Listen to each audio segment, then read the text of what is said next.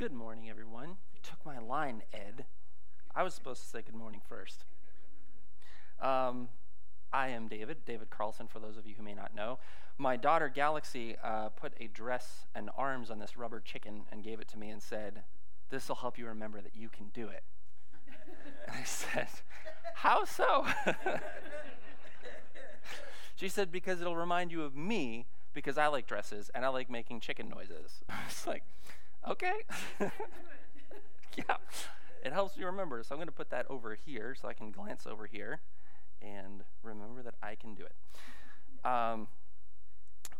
So good morning. So last 2 weeks, Tom Kay gave 2 excellent messages and frankly gave me a bit of a challenge because everything that when I looked ahead at the advanced schedule a while back, I was looking at what weeks I could do for reflection. I saw this week after these 2 messages, and I thought, oh man, there's a lot of stuff in there that I would love to reflect on. I'd love to talk about. And then he covered pretty much every point that I wanted to cover. So so I sat there, and this week was a bit of a challenge, and I had to chat with him a couple times. It's like I'm praying about it. I'm reading the passages. I'm thinking. I'm like, I don't know what to talk about. And then when I did kind of think of what I wanted to reflect on, it was a subject that actually meant a lot to me. But I was really struggling with how to say it in a way that wasn't also discouraging even to me, because as I was thinking about it, it's like there's this particular way that this can go. But I'm really excited to share with you. So the last 2 weeks, the 2 messages Tom talked about was he told the story of Hagar, the slave girl of Abraham and Sarah at the time, I guess. And then and talked about how God stepped into the mess that she found herself in, that she was put into, and he helped her and he let her know that she was seen, and she named him El Roi, the God who sees me.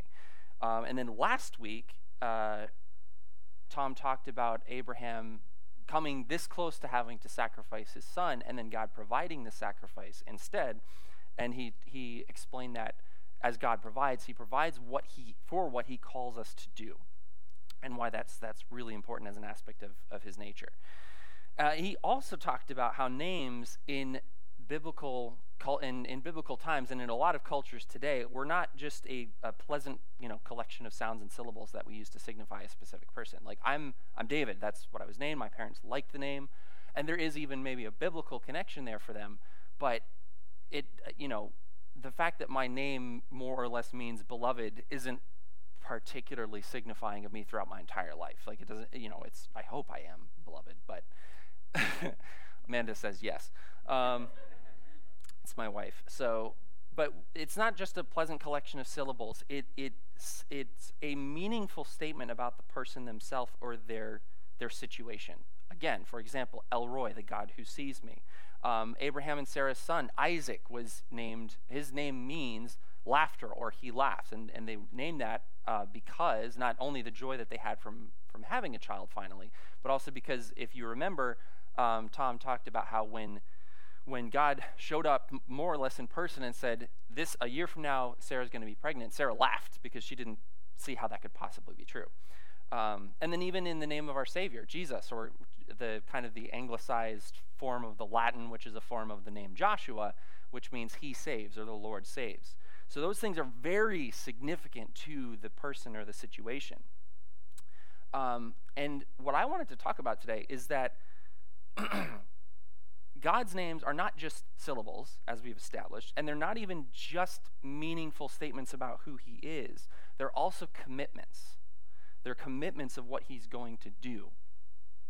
We've been learning about who God is and how his names, El Roi, apply to that, for example. And as his children, as believers in Christ, we know from Scripture that we are his body, right? We are his hands, his feet. We're referred to that so many times throughout Scripture.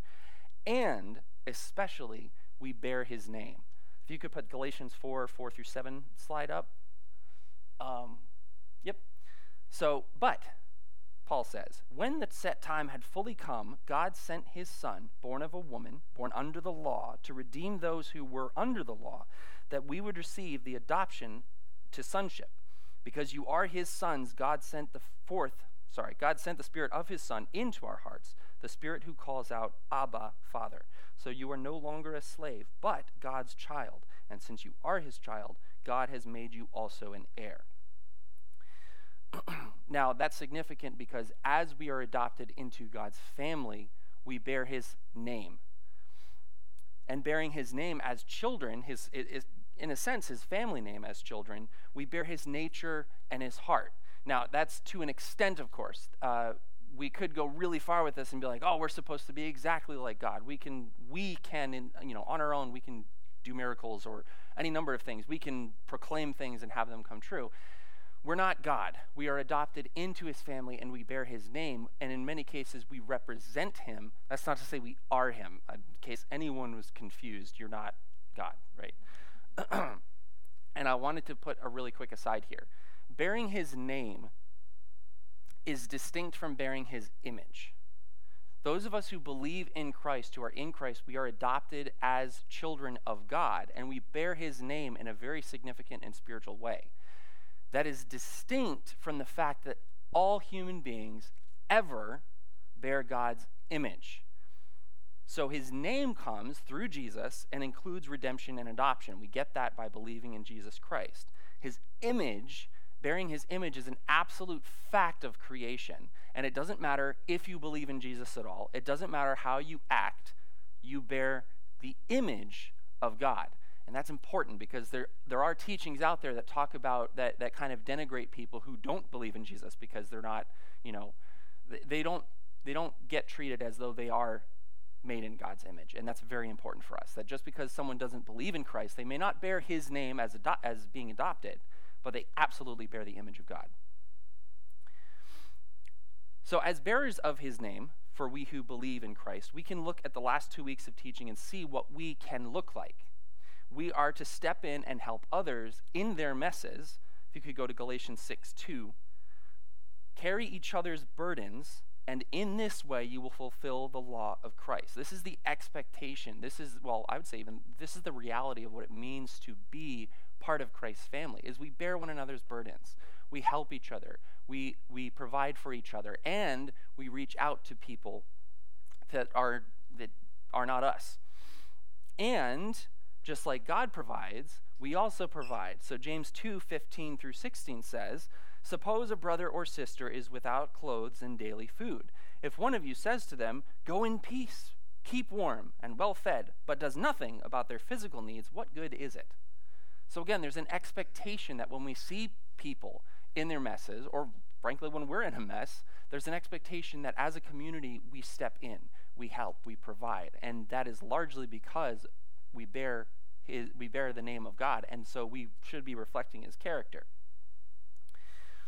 Now, I was thinking about this teaching, and this is where I was feeling burdened, because given how much I feel I'm already struggling just as a dad and as a husband, there are times I get to the end of the day, well, almost every day, and I'm so tired.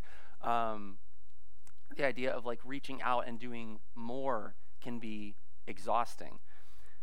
And there's a way that this message can go, which is what I was concerned about. It's like, oh, you should be doing more. You should, you're not doing enough. You need to do more. You need to do more. You need to do more. And that can be such a burden. That's not something that we need to beat ourselves up for. That some seasons of life we're just really tired by life, by dealing with the things that we have to do to survive.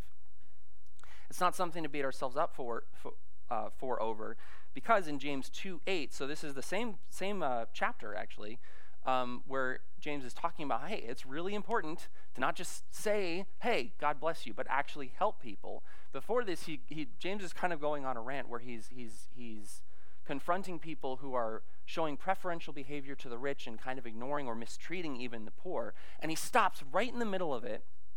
In verse 8, he says, now if you really keep the royal law found in Scripture, love your neighbor as yourself, you are doing right. So right in the middle, and the NASB, it says, however, if you are fulfilling the royal law according to the Scripture, you shall love your neighbor as yourself, you are doing well. Like he's showing people, it's like not everyone reading this is going to be part of the problem.